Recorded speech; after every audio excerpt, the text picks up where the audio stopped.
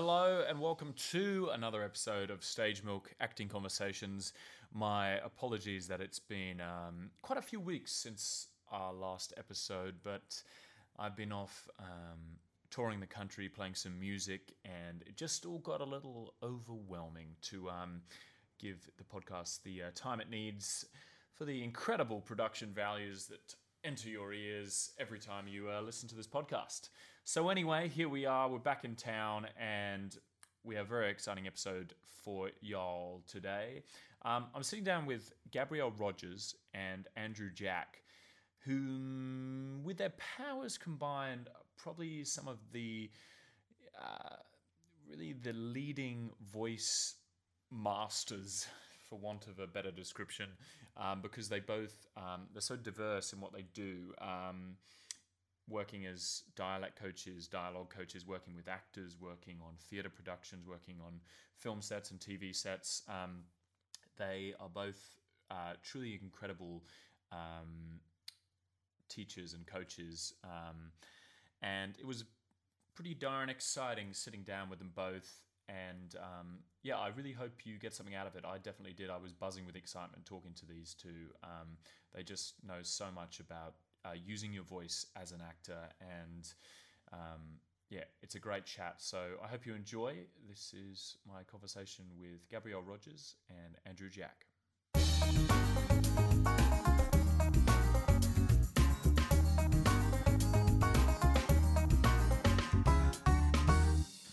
So I'm sitting here with Gabrielle Rogers. Hello. Hello. Hello. And Andrew Jack. Hello. And we're going to dive straight in, and we're going to have a little chat with you first, Gabrielle. I was interviewing Donald Woodburn on the podcast, and who's a voice teacher at WAAPA, which is one of the top drama schools in Australia. And we had a great chat about untidying the voice. He had some very interesting ideas, but the whole notion of trying to get rid of, I think we hold voice up to be, people have an idea of what it is when you act, perhaps, to hold up a certain voice. Right. And a lot of what he does is trying to get rid of that and trying to come back to what sounds like a more natural, more open voice, which I found really interesting. So to start there, is that something you would agree with in voice work? Yeah, absolutely. I think there are two modes of behaviour that most people aspiring to be professional actors and some professional actors fall into. One is not caring and not bothering, and so you sort of get this devoiced, underpitchy, breathy kind of I'm trying to be really interesting voice. Or absolutely you can get the elocuted voice beautiful, which is just as bad. So absolutely, it has to... I mean, actors are replicating human behaviour. You have to sound real. We have to believe you, and we have to care.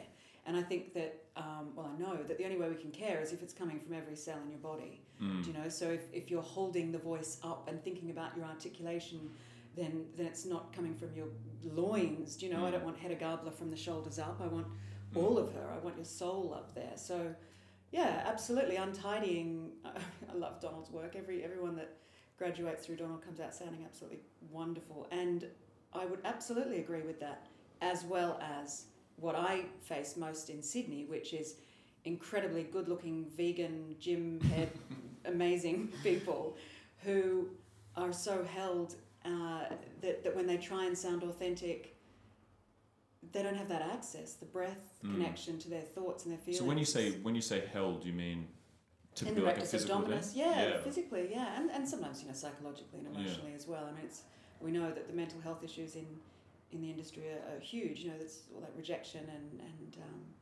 and low income and all that, working 3 jobs until you wait for your next one, and all that.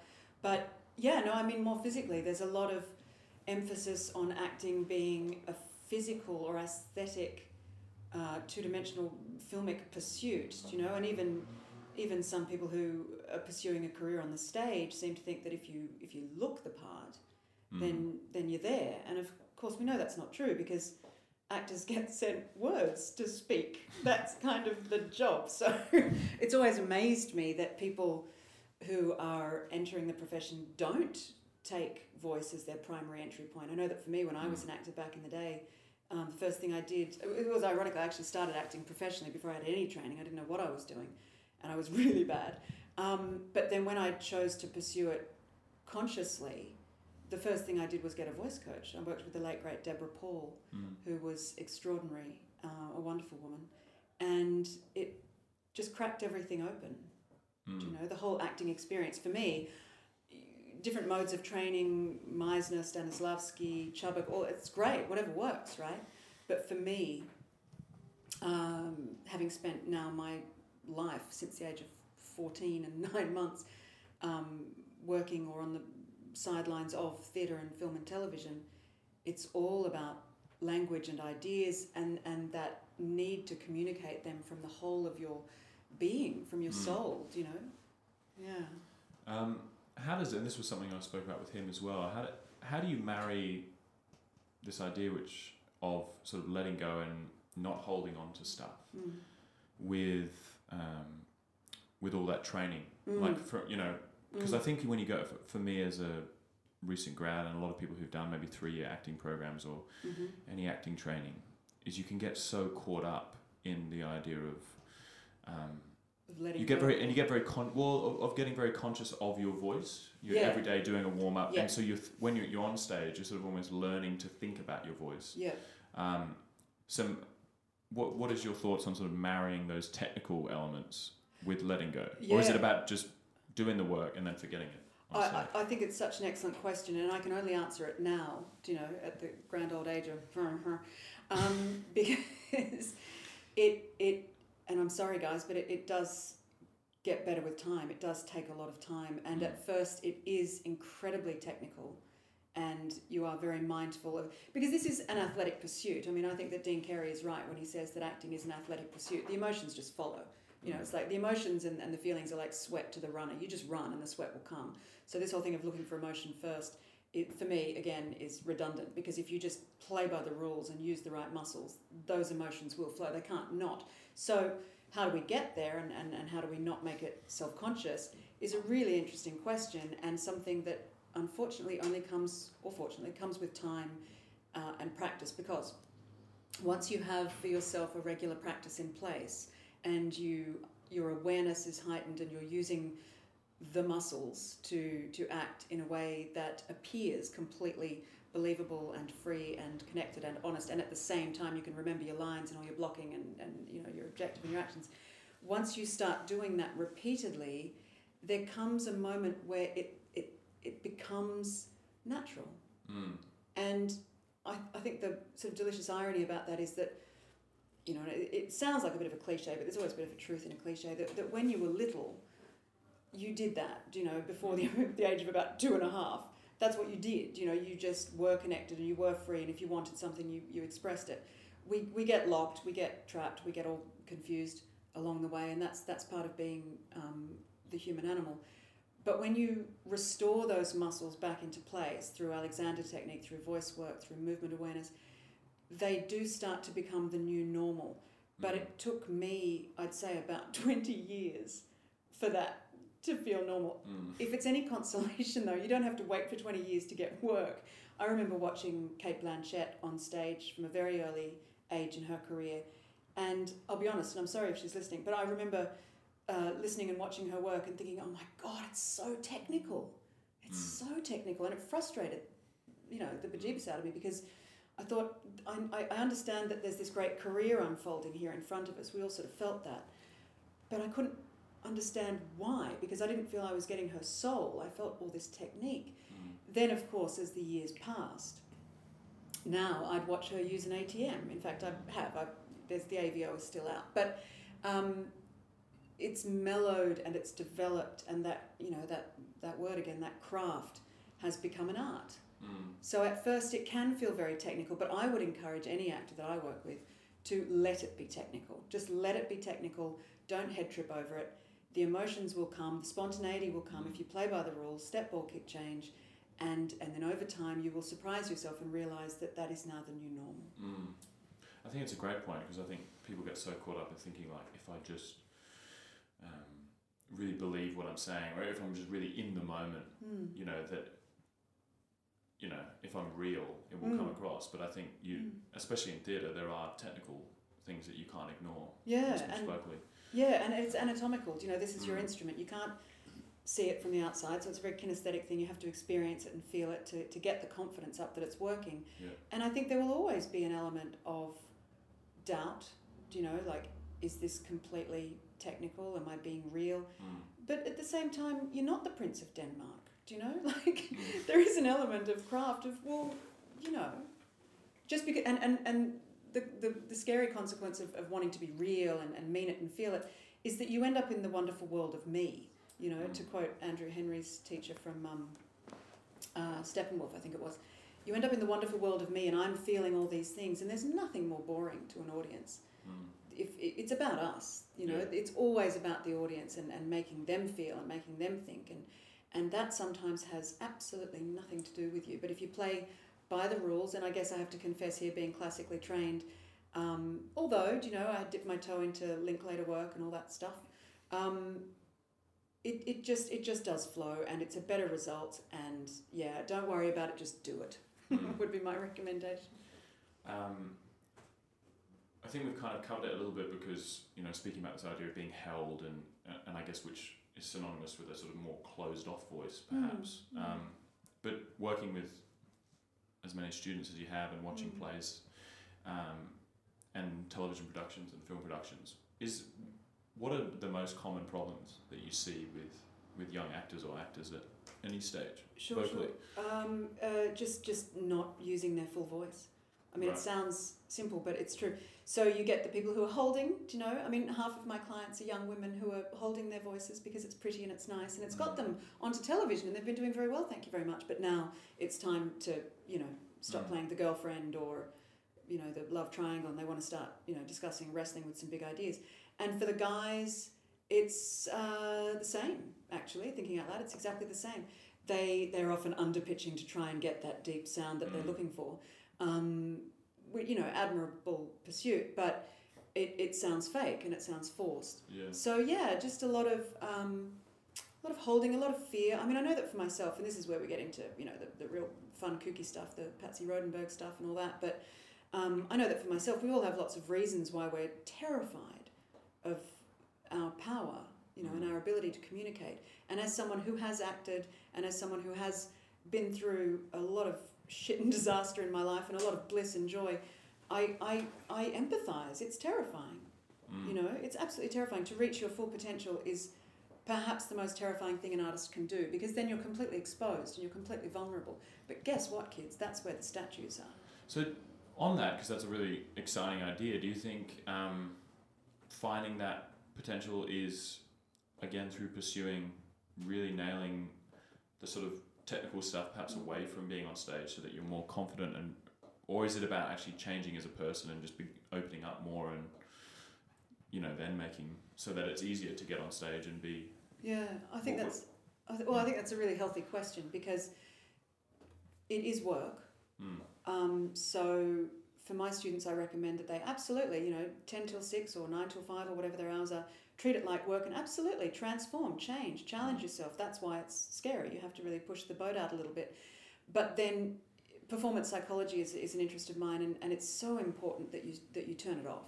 Do you know? And I've worked with a number of actors who are so gung-ho and, yep, Gabby, I'm just going to stay in this accent for the next 3 weeks until opening and it's going to be brilliant. And inevitably it's shit, you know, because it's unsustainable. It's like if you were an athlete and you said, I'm going to run a marathon in 20 days' time, would you just start running and not stop? And then in 20 days' time set the clock? Do you know, it's unsustainable. So given that we're dealing with something that is psychological, emotional, but most importantly anatomical, I say to everybody the same thing. Just use your clock, your alarm clock, or your clock is your best friend. You know, for the next 2 hours, I'm going to stay in the accent. Then I'm going to have a morning tea break and call my mum. Then I'm going to have another 3 hours where I stay in the accent. This is for dialect stuff, but it's the same for any kind of voice work. Absolutely transform. The more you do it in your actual life, in your real life, then absolutely the easier it is to do it when you're in a nasty casting agent's room with bright lighting in your face and 16 other people outside who all look like you, because the adrenaline coursing through your system in that moment is going to challenge your ability to trust that new musculature. So the more you do it off stage and off screen, absolutely, the easier it will be on. Yeah. And it's comforting too. I mean, this is not like some kind of scary out on the edge thing. The muscles that you're using to support your voice and to free your voice are actually very comforting because you have that scaffolding there. Do you know? And once you have that scaffolding, you can play. And that's when it becomes fun because, I mean, this is why we're all into it, right? That's why they call them plays. It's bloody fun. You know, it's really exciting. And so rather than being some kind of terrifying act of leaping off the edge and not having anything left, I see it as quite the opposite. I found it very comforting. Coming from a very dysfunctional upbringing, I found it, although challenging at the time, a great relief to know that I had that strength within myself to communicate freely, to play, and know that it was just a show. Do you know? Fortunately, I'm not holding a scalpel, touching wooden things. We're all going to go home at the end of the night. Yeah, it's not that scary. Yeah. On that, because it's again such an exciting idea to find this for actors listening. Maybe if we look at the sort of 3 stages, if you're starting out at a career, you're looking at maybe getting into a drama school or something. Maybe starting there. Is there, for someone who's new to acting, do you think, would your recommendation be go see a voice coach every week, or would it be about just do a warm-up every day, whatever that is, whatever you can do? Well, look, I suck at sales, so I'm not going to say, yes, you should absolutely see your voice coach regularly. I would recommend 2 sessions per week for the first 3 months.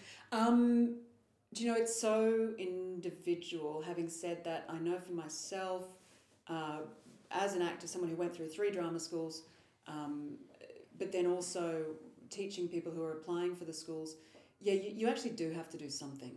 Do you know, you do have to do something because your connection to text and you know, your ability to really turn up and be authentic and get it all wrong and just be present is crucial to your ability to get through to callback. Having said that, the way that you do that, I think, needs to be very sensitive. You can't just go and be told, all right, stand over there, now put the hat on, now sit down in the chair, now turn around and take a bow. It needs to come from within you. So I would encourage people to do things like classes, like go to Sydney Dance Company and do a movement class, go to an improv class, go to a voice class, work with a coach, sure, but just be careful that you're not being directed out of your own creativity, do you know? Because they'll crack that, you know. And the drama schools, there's a frustration in there for me, having, you know, taught at them. On the one hand, if you walk in and you have this amazing resonance and voice and you're very articulate, it's very easy for us on the other side of the desk to think, oh wow, well, this is great, you know, we've got a real talent here. But that sort of negates the need for 3 years of training. Do you know, if you've got someone who's incredibly creative, that might be someone who's worth investing 3 years of voice work in, because once we get those muscles working, we might free up an extraordinary talent, you know? So I don't personally, professionally think that you should be brilliant to get into drama school, but you have to have some essence of self, that need to communicate. And then hopefully, and this is where I get a bit, you know, worried, hopefully the people on the other side of the desk will rise to the occasion and see that. This might be a good time to get you involved, Andrew, in listening to us chat about sort of the philosophy of voice a little bit. You obviously have worked with a number of students and professional actors on film sets and theatre as well. Do you find this is probably the major issue, people holding on to something? What do you find is the main thing you're trying to help actors with? I think that's true. I think it's when Gabrielle said that, it made me think of the situation that I'm in and that actors are in when they come to a film set, and that's my main concern is that they are. We can enable them to feel comfortable, and so they don't get into the situation where they're terrible. I mean, it's all about what you've got on your website about. What do you do with nerves and how do you cope with all that sort of thing? And I'm beginning to realise, having listened to what Gabrielle was saying, that my world is so completely different because it's all film now. I mean, my life in terms of where I am in my career has developed from being a child actor to being an actor to being a coach to being other things, and then coming to it now. And so this is it's strangely divorced. It's almost like that Gabrielle's talking about, almost an academic. It's like being at an academy, and so that's how you look at the human voice, the actor's voice. Whereas I'm there and I'm beginning to think now. So what's the process? And I think to myself, well, I've got 3 weeks to coach an actor in a dialect for a movie. I said that's completely untrue, because it's probably an hour on Monday and I won't see them again until Friday. And so I'm fitting in with whatever is going on elsewhere with hair and makeup and costume and so on. And the actor is really getting very little of my time. And that's the benefit of my being there all the time. But when an actor comes onto and strangely, because you talk of Kate Blanchett and of course I'm thinking of those people too, but actually the people I'm thinking of are the jobbing actors who come on for a day or a couple of days, and are in that situation where they're doing their utmost to, in a funny sort of sense, impersonate an actor's voice, and to be able to cope with that in front of a camera. So it's a very, very bitty situation that I'm in, and so that my work, it has to be instantaneous. So I've got to be able to identify whether it be a dialect problem or a vocal problem, and try to sort that in half a minute. Do you find they usually go hand in hand? Dialect, like issues with accent and vocal issues? Very much. Yeah. It's an organic process. And it saddens me that there are people who profess to coach dialect and know nothing about the human voice and the human condition, and say, well, I only do dialect. And I don't understand how you can do that. And yet, in a funny sort of way, if you looked at my work, then you'd say, well, it's all about dialect, it's not about anything else. But it does involve everything. The whole thing is physical, it's organic. And I think that's very important. And I think looking at the way we've been able to encourage actors to feel, for example, which way a voice will go in terms, is it flat or is it expressive in vocal movement, we're able to say, well, just look at the environment that these people grow up in. It's got nothing actually to do with reality, but it's a really nice little thing for an actor to say, well, it's Welsh because the mountains go up and down, so their voices are going to go up and down. But I mean, these are all little tricks and so on that we use. But certainly it's completely organic. No, it's the voice and it's all about the expression. It's the most intimate form of communication, voice. So, do you find you're giving more little notes, like tweaking what an actor is doing, or you're actually going, all right, you don't have the resonance you need for this particular accent, let's go away and do that can happen as well, a bit of both? Yeah, that can happen, but then again, does one have enough time to do it? And so to a degree you have to rely on the actor, him or herself, to be able to bring to it whatever's required, and then yes, you tweak it. But the tweaking business, in terms of what I do, certainly is more about dialect than anything else. So you have to hope that there is a basis, that there's some kind of foundation for what you're going to tweak.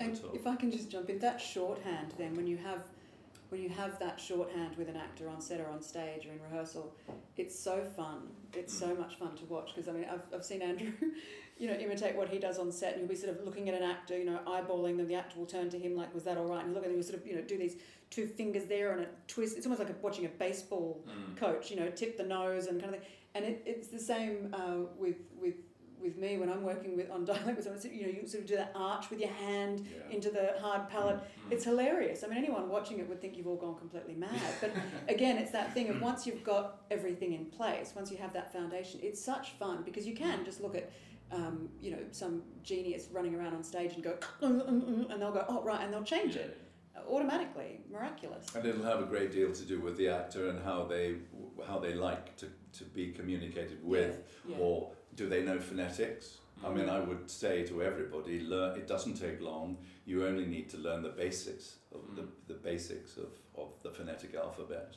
And I communicate with actors who, I mean, if I've got 3 actors on set and they're all talking in the same scene or in the same shot, I'm going to have 3 different ways of approaching them, both in terms of how I approach them physically. Do I go in and get close up to them, or can I actually call out and say ah, not ah, or whatever it is, to the embarrassment of the actor? Or but you can also describe in the air with your finger the phonetic symbols, the length dots, whatever it is. You never miss a trick with it. I mean, I would suggest to any actor that you don't go down to the pub and have a pint. You just spend a bit of time looking at the phonetic I taught at Lambda for quite some time in London, and a lot of them have come up to me since then and said, God, if only I had taken some notice of those phonetic classes. Because it's all algebra to most of us, and it was to me too. Yeah, I was terrified when it came phonetics time in my training. I thought, oh my God, I was really quite anxious about it, because it's just foreign, it's just learning another language. But once you do, it makes things so much easier. Is there a resource either of you would recommend for learning it if an actor is interested in doing it? There are things on the internet that you can there are sheets that you can look at and so on. I mean, what I was going to say is that you don't, if you're like us, well, not even like us, if you're someone who studies dialect and so on, then perhaps you do need to know all the diacritics and the specific symbols that indicate certain things. You don't need to know that as an actor. You can make it up. Nobody's going to take you through an examination and say, oh, you can't do that, that's not right, or you should have put a double dot there, or whatever it is. That nobody's going to criticise you. You use the basic stuff and then modify it to your own needs. Pidgin phonetics. Absolutely, pidgin phonetics. But so each actor, given the situation that I'm in, where maybe I could talk about a little bit about this in a minute, but certainly I've only got half a minute, or sometimes less, to go into an actor after a take to tweak the thing. And I'm going to have to approach each actor in a different way. If they're all in shot, then I've got to make sure that take is going to be good enough. Now, some of them I might actually not have to go in and talk to them at all, because I know how they work. I know they'd go, I know. And I will know that I can let them do it the next time and it'll be fine.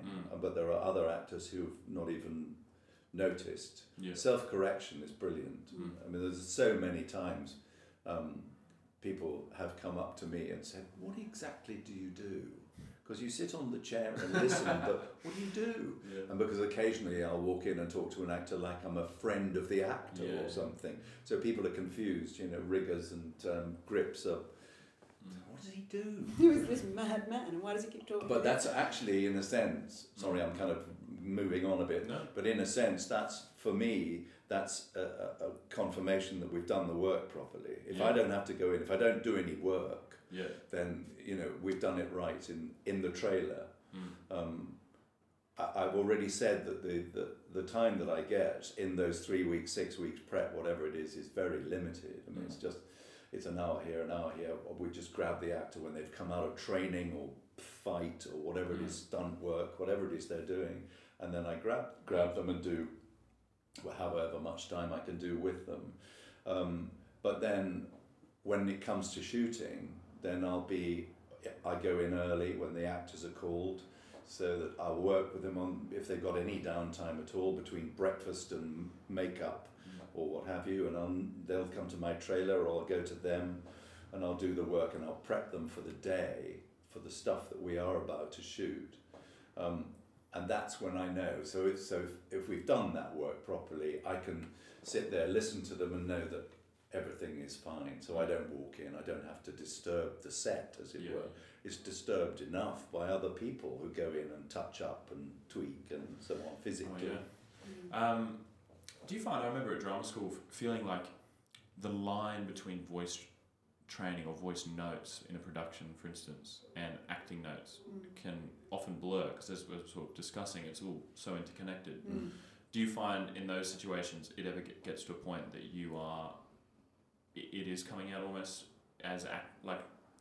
Do you agree with that it is kind of linked, that sometimes the reason the accent is working is because they're not maybe landing the line on the other actor, or do notes like that come up, or you do strictly keep it? No, absolutely. That's something, and I will have a conversation with a director before we start, because sometimes because the director's a very busy individual, and they don't have a lot of time for doing things that are tricky.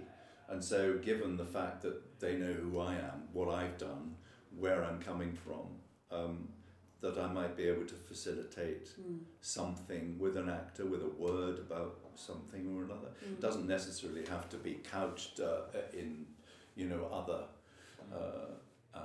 terminology. I mean, I could actually just say, what the directors said to me, can you get them to do so and so, and I'll just go in and help out. And sometimes it comes, if it's like a pincer movement, if it comes from the director and the dialect coach, sometimes that can really help. Yeah, I think a lot of it has to do with the breath, that when there's a lot going on for the actor, sometimes they're just not breathing into the right places that they need to for that particular delivery, or the shape of their mouth has become convoluted in some way that's distracting to the dialect. And the relationship with the coach and the director is therefore an incredibly trusting one. And the directors that I've worked with over the years, I can, the ones that really trust you and have that conversation with you from the beginning and let you do your stuff, but at the same time let you know that they're watching and listening too, because I have to ultimately defer to the director every single time. It's their way or the highway at the end of the day. That's the job. And I've directed a little bit myself, and I understand how incredibly stressful that role is, just to be saying yes, no, no, yes, yes, no, yes, no, and making decisions on the fly all day. So that relationship between the director and the coach, as you say, like the pincer movement on an actor, has to be so sensitive to that particular performer and what they can handle and how they are best facilitated. It's a very it's a little bit parental, I suppose, at times. Very much. You really care about that person, and you want to get them there in a way that is theirs. Yeah. And you have to be incredibly sensitive to the other people who are. I mean, in my sense, it's the crew, the rest of the crew. So you've got to be sensitive to that. You've got to be sensitive to the director. You've got to be sensitive to the actor, and so that you have to choose your moment incredibly carefully. And the number of times you step out onto a film set and do a viewie and go straight back out again, because you know that this is not the time to go in. And generally, from a dialect point of view, it's quite useful to be the last person, so that because it's audible, if it's a continuity move and you put the cup down in the wrong place or whatever it is, they can generally handle that somehow or another. But what you're after is the best take. So and it's the voice, it's the instrument that's always going to be, for us, prime. And I spend most of my time with the sound mixer. I get my set chair. I'm famous enough now to have a set chair, so I get my chair, and the props guy says, "Where do you want your chair, sir?" I'm looking forward to my chair. And it's always a big one. And I always ask for it to be next to the sound mixer, and so that I'm there. He and I have conversations about what's usable, what isn't, what's a guide track, what's a wild track, what things we need. He might sometimes say to me, "I didn't understand that," and it's great to have another pair of ears, a highly critical pair of ears, who can turn to you and say, as an audience member, I wouldn't know what that was all about.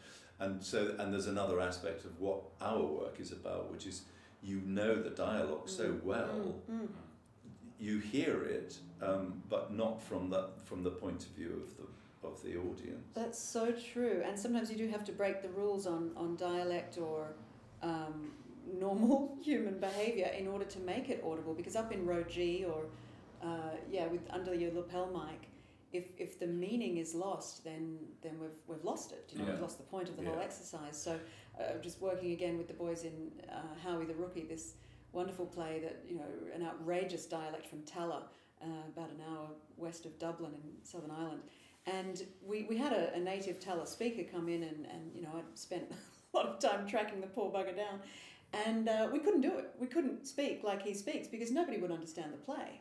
So we had to tweak it, and it is that delicate conversation. If there you've got an actor who's working really hard, working really well to perfect this dialect, and they're looking at you, but you said, and I was like, yeah, and now I'm saying this, unfortunately, because we just can't understand what you're saying. It's too good, you know. But the great thing for us in the movie industry is post-production, because we are able to change it, to revoice it, to do all sorts of things with it, and a good dialogue editor will be able to pull even a vowel sound or a consonant out of another take and put it in where the dialect coach says it should go, massage it a bit technically, and you'd never know. Please don't tell the actors that. We get well, there is an element, and I think we're all aware of what I'm going on to say, but there's an element of that all actors are aware of, that kind of thing can go on. But what I would say, and this is something that I started to do myself, because as an actor I spent years and years and years as a member of a loop group, revoicing bit parts in major movies, spending 3-4 days with a group of actors, 8 or 10 actors, revoicing all the bit parts. You're not going to be able to get that actor back again 8 months later, because they're somewhere else, they've forgotten what they did, so you get another actor to do it. It's sad that it's not that actor's voice, but in the end, here's a piece of I would say that is very important information, is to, now we have the technical wherewithal with computers and all that kind of stuff, is do it yourself, practice it. In London I used to rent a studio and an engineer at Goldcrest or Delaney Lee, these post-production studios, and get student actors in and get them to practice lip sync. It's something we have to do, whether we like it or not.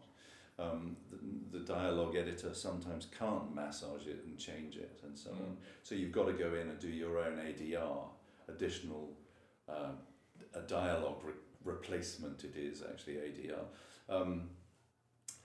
You've got to be able to do your own stuff, and you can practice it now, given our laptops and the equipment that we have, and you can dub your own voice onto. You have a great deal of fun and redub Brad Pitt or somebody, and get your voice coming out of his mouth. And it's but Mark Strong, an actor that you probably know in Britain, I had a conversation with him not very long ago about all this, and that I was doing this work, and he said only somebody had done that for us when we were beginning as student actors, to learn how to do that, because you're faced with a frightening prospect of going into a sound studio in wherever it is, a big city.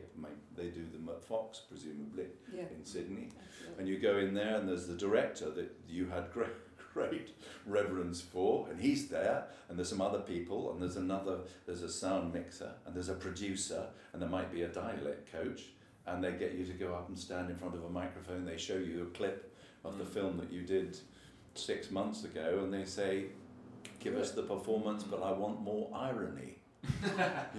So it's great it's really good to practice, and we do have the ability to do it now. So do it, guys. It's really important. Do you think when you're doing it, it's about, because I know a lot of actors who really like to physically get around the microphone and feel like they're reliving it. Do you think that's a part of it? Very much. Yeah, I do. I was recently involved with a movie called Love Rosie, with Lily Collins and Sam Claflin, who was in the movie, and we did our ADR work in Los Angeles and in Atlanta, and the director insisted that they did it together. So the scene was on a beach, sitting on a blanket, having a picnic, with seabirds and the ocean coming in and everything else. And he said, that's the situation I want you to be in. Under normal circumstances, you'd stand at a lectern with a microphone and watch the loop and do it yourself. But in this situation, we had Lily and Sam sitting on the studio floor with a boom mic instead of a stand mic, which meant they were able to overlap, which gives it realism, whereas in normal circumstances, you can't overlap. because you've got to revoice whoever else is there. Yeah. If you see what I mean in Yeah. the scene. We're getting very technical now, Mm. but it was wonderful to do and Mm. great energy, and it felt terrific, and so that's very important. Viggo Mortensen, when I did Lord of the Rings, used to bring his broadsword with him, and he'd swing it around. When he's doing that, that great, almost Henry V. There's still a terrified engineer under a desk somewhere. Yes. One thing I wanted to ask before was just for both of you really, but with you, Andrew, having previously worked a lot in theatre and at a big drama school in England, and then working mainly in film, do you see any difference vocally in working for screen? I know a lot of people feel like, oh, it's so close, I can whisper, I can go off voice. It's the same. Yeah, you see it just absolutely, as it's the same. It's just a different way of using the voice, but the bane of a sound mixer and a voice person's life is in movies is whispering. It doesn't convey anything except that you're being quiet. Do you find that's a big problem that a lot of very actors much, are doing? Very much, and on movies, recent movies that I've been working on, maybe I'm working on now, I've encouraged actors not to whisper because it doesn't imply anything except but as soon as you touch the sound, you can hear what the person is experiencing. And if you're centered, if your voice is centered and your breath is centered, then that emotion is going to be carried through touching the sound. As soon as you depart from that, then there's nothing there. That it doesn't mean emotion. It's so great to hear that, because I think so many people do absolutely think that is the... I'm afraid it's a Hollywood thing. It's very much...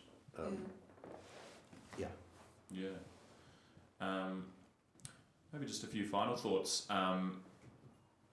Do you guys have or recommend things to do as a kind of daily or weekly practice in terms of, is there things you would suggest actors to be doing if they're out of work, or even if they are working on a Yeah, absolutely. So with students that I work with, I give them a daily practice, and it can vary from 10 minutes to an hour and a half, depending on where they're at. But to do it every day, twice a day, 6 days a week. Wow. Absolutely. Yeah, it's anatomical. You're not going to win the race if you don't train. Yeah. Make sure you get out of breath once a day. Read Cicely Berry's book, Voice and the Actor. Yeah. Improv. Play. Or Impro, Keith Johnston. That's a long time ago, but it's a wonderful book. And Mel Church's book, Acting for Film. Brilliant. Truth 24 frames times a second. 24 times a minute. Yes. I can't remember it. But it's the rate of celluloid through a camera. Right. So, but wonderful books, wonderful book. Always I always recommend those. I'm sure there are plenty of others, folks. Yeah. But Truth 24 times a second. Truth 24 times a second. Brilliant. Well, that was going to be my final question, was some book recommendations. So Well, that's great. we're a bit biased. Okay, so if I can sort of out us a bit, there's a bit of an exciting thing happening over in Europe at the moment that we're intrinsically involved with. It came out of Andrew's mind, and it is now You're not going to talk about that, are you? No, we won't talk about that. And it is now a growing concern. There's this place in Germany called Erden, E-R-D-E-N, a little town on the Mosel River, and there's a bit of a cult happening. So Nigel Rideout and Andrew and myself and a gaggle of other extraordinary, well, we like to think of ourselves as extraordinary voice people, are getting together to sort of, provide a retreat for people who are interested in voice, and for people who are, maybe they have a regular practice but they've plateaued, or they just want to kick up the butt. And Nigel has a book. And so Nigel Rideout, if you don't know, was the guy that started Whopper, is the way that he was introduced to me. And at the moment I met this man, I knew I was in the presence of someone I would love till the end of time. He is an extraordinary teacher and a great voice teacher, and he has this book. Now, we're currently talking with Nigel's publisher in England about getting the rights for it as an ebook. So if and when that happens, Stage Milk will be the first ones to know about it, because it is the most comprehensive. I've had a little flick through it and it's fantastic. Right? It's really good. So yeah, absolutely find a practice and do it. And in terms of classes and things, absolutely, if there are drop-in classes on offer, do them. Don't treat any particular voice style as a guru-esque thing. I think that's a real danger. Yeah. I've cleaned up the mess of so many people who have been told that it's this way and that's it, and that if it doesn't work for them, then there's something wrong with them or their voice. Yeah. If it doesn't work for you, move on. Do you know, find the thing that does. About the stuff. So you're taking advice and exercises and ideas from various books, and that becomes your way of doing it. If you don't like the way I mean, if somebody doesn't get what I'm doing, move on. Find that's great, no problem. And I think especially if you've gone to a drama school, I think you know, if you've come out of maybe straight out of high school or some other formal education, you feel you have to take everything on and be really, you know, dutiful. I think there has to be an amount of irreverence, because we are talking about play. And as much as we are passionate and committed and have devoted our professional lives to it, there has to be an element of play and irreverence, and that is actually healthy, do you know?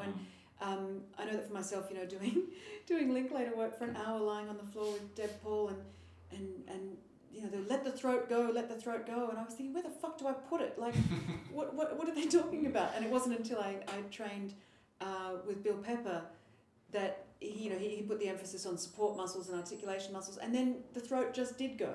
Now, would that throat tension have gone if I hadn't have had those 8 years beforehand of trying to let the fucker go? I don't know, but it did. So yeah, pick and choose. It's a sushi train, this acting gig, pick and choose what you like and eat your greens and do the things that aren't easy too. Yeah. But don't think that by making life hard and committing to like some kind of acolyte to a particular way of doing things that it's going to work, because it might not. Yeah. And you've wasted your time. You've invested in someone else's beach house, so be careful. Andrew, what do you see as the difference between a dialect coach and a dialogue coach? Well, actually, it's developed from, the whole business of dialogue coaches came in when silent movies went to talkies, when actors who were very well known on the screen had never been heard before. And some of them have very strange voices. So they got a voice dialogue coach to come in, and they helped them with their dialogue. From my point of view, now I feel that I'm a dialect coach. That's what I specifically work on. Dialogues is something that I do, for example, with foreign actors in accent reduction, that sort of thing, where you're talking about actually delivering lines and enabling them to do it in a way that's understandable, without doing the horror that comes to all of us, which is line readings. The way to do it is to try to enable an actor to choose which is the one they would prefer to use. Or children. I tend to I think of myself as a dialogue coach, but that's not my title. That's just a subtitle. But I think it's very, very important, now that you're on the subject, I think it's very, very important that as they are beginning to realise now, the producers understand the value of having someone like us on set all the time. In the old days, when I think back 10, 15 years ago, producers or production managers would get you on for, just come on for a couple of days, and do that. Or maybe just, as you were saying, maybe come on and do the first 3 weeks and then leave and let the actors in. You can imagine how, I've had incredibly well-known actors, who I'm not going to mention because I'd be accused of name dropping, come up to me and said, they say you're leaving. And you say, well, yes, they only booked me for 5 weeks. Oh, but I've got that big scene coming up. What's going to happen with that? So it's do the maximum amount of prep that you can do, which may only be a few days, and then be there for the whole shoot. Because if you're there for the whole shoot, you save them so much money for a start. Oh, absolutely. To a lesser degree, I was speaking to you guys before we started about working on a play, and the director saying, it was a 4-week rehearsal, I think, and we'll bring in a dialect coach in week 3 or week 4 just to do some touch-ups. Yeah. And again, it's leaving actors Exactly. to do the bulk of the work. And you are the only person there on the set for the actor. No one else is there. They're all there for hair, makeup, costume, direction, Properties, camera, yeah. whatever it is. But there is one person who's there for the actor, and that is God's. I mean, from the point of view of an actor, to know that there is someone there for you, you know, and that you can use them as a support, and you are. And if you are taken out of that, then they lose their support. I couldn't agree more, and I've started actually saying no to productions if they've already started rehearsal. So I get calls every other week. Can you come and help us with a dialect on this particular production? And you know, you have a little chat and find what's the show, who's in it, you know, who's directing, and then they'll drop the bomb and say, well, we've been in rehearsal for a couple of weeks now, and it's at that point that I just say, oh look, I'm really sorry, because it's just not good enough. It's not good enough, and my name is attached to that, and I pride myself on my work too. And if I'm coming in trying to scramble together and fix something that and you're trying to break habits at that point. Because it's very unsettling for the actor, and I don't want to be this person who comes in like some kind of school mum and says, well, actually, that's not right. Do you know, I can think of nothing worse. So I completely agree with Andrew that understanding the performance psychology of what it is to be that person up there in front of the camera or on stage, I know that they deserve much better than that, and they're going to do a much better job if they're given that support from the beginning. And I'm getting a bit sort of kooky now. I can actually tell you which of the performers that I'm working with will be nominated for a Sydney Theatre Award, which one won't, which one will be nominated for a Logie, which one won't, based on their ability to do what they're good at. And that has so much to do with the investment. When you talk about return on investment, having someone on set that knows linguistics, semantics, grammar, anatomy, vocal health. How to hold a knife and fork. How to hold a knife and fork. The license plates on foreign motor cars. These are the sorts of things that we're after. It's really, it's really a strange ridiculous. Set of skills. But I'm noticing that as I get to know, it's very rare for us to know other dialect coaches. We're working. I mean, I did work on a movie where there were 5 of us, but that was an extreme thing. But I'm noticing now that the dialect coaches that I know who are brought in to work with an actor, with a star, with whatever, are now more prepared to do, here I've got my halo on now, prepared to do what I do, which is every day player who comes onto my set, onto my shoot, I will go and say, hi, I'm Andrew, I'm the dialect coach. You know, I can't do mortgages, but you know, if I can help, just let me know. And I'll talk to those people through the day, and I won't see them again. But that's my job. I'm there as a dialect. It's an ensemble piece of work, as far as I'm concerned. I'm not just there for Downey. I'm there for everybody. You know, whatever it happens to be. And it is a unifying thing, isn't it? Sorry to interrupt you. No, but it helps everybody breathe and relax and do all that anatomical stuff. You're not consciously saying go over here and breathe, but just by making them, like a bit player or a daily player, feel comfortable. Sure. You're effectively creating a much better production. And I think that is something that absolutely, and I can only speak for Australia, but I know that I'm constantly trying to educate television production companies and the like. Please don't just get us in for 2 hours. You're going to get so much more out of us if you just let us float about, do you know, when we're not going to get in anyone's way. We're absolutely all about story and getting the thing across the line. It's an incredibly team-driven role. It's just that there might only be one of us, and we might sort of float around and seem a bit odd sometimes, but we can be really very useful if we're given the chance. And I said this before, you save them money. And this is a priority for producers and people. And you are saving them money because daily reports go into the editor saying which are the takes that are good, and a dialogue editor can move them around, as we said before. You're saving them money in post-production. You're probably getting a better performance too, because the director may like one thing and not the other, whatever it is, and all that's going on. So it is an incredibly useful for the thing as a whole. Do you find that that accents, you're able to have a dramatic impact on takes, in that your that accent, if everyone else is going, this is a great take, and you're like, the accent isn't there. Yeah. Are you able in a lot of instances to go, well, guys, what are Yes. we prioritising accent? Yeah, There you are. I mean, if you know the director well enough, you can go over and say so, or you tell the script supervisor that that was a bad take, and it may have been absolutely the number one for the director, and that's when the editor and the dialogue editor are brought to bear on it, and can save the take by using the sound or the word or the consonant or whatever it is from another take. And that's the great value of having someone there who can go up and say. I mean, in certain cases, you can actually, a director may be so in tune with you that they'll just look at you and go, well, what do you reckon? And you'll do a hand wave, and they'll go, I think we'll do another one. I mean, that was, so here we go again. But that was the situation with Robert Downey Jr. and Chaplin and Richard Attenborough. He would often look at me, darlings, I think we'll go again.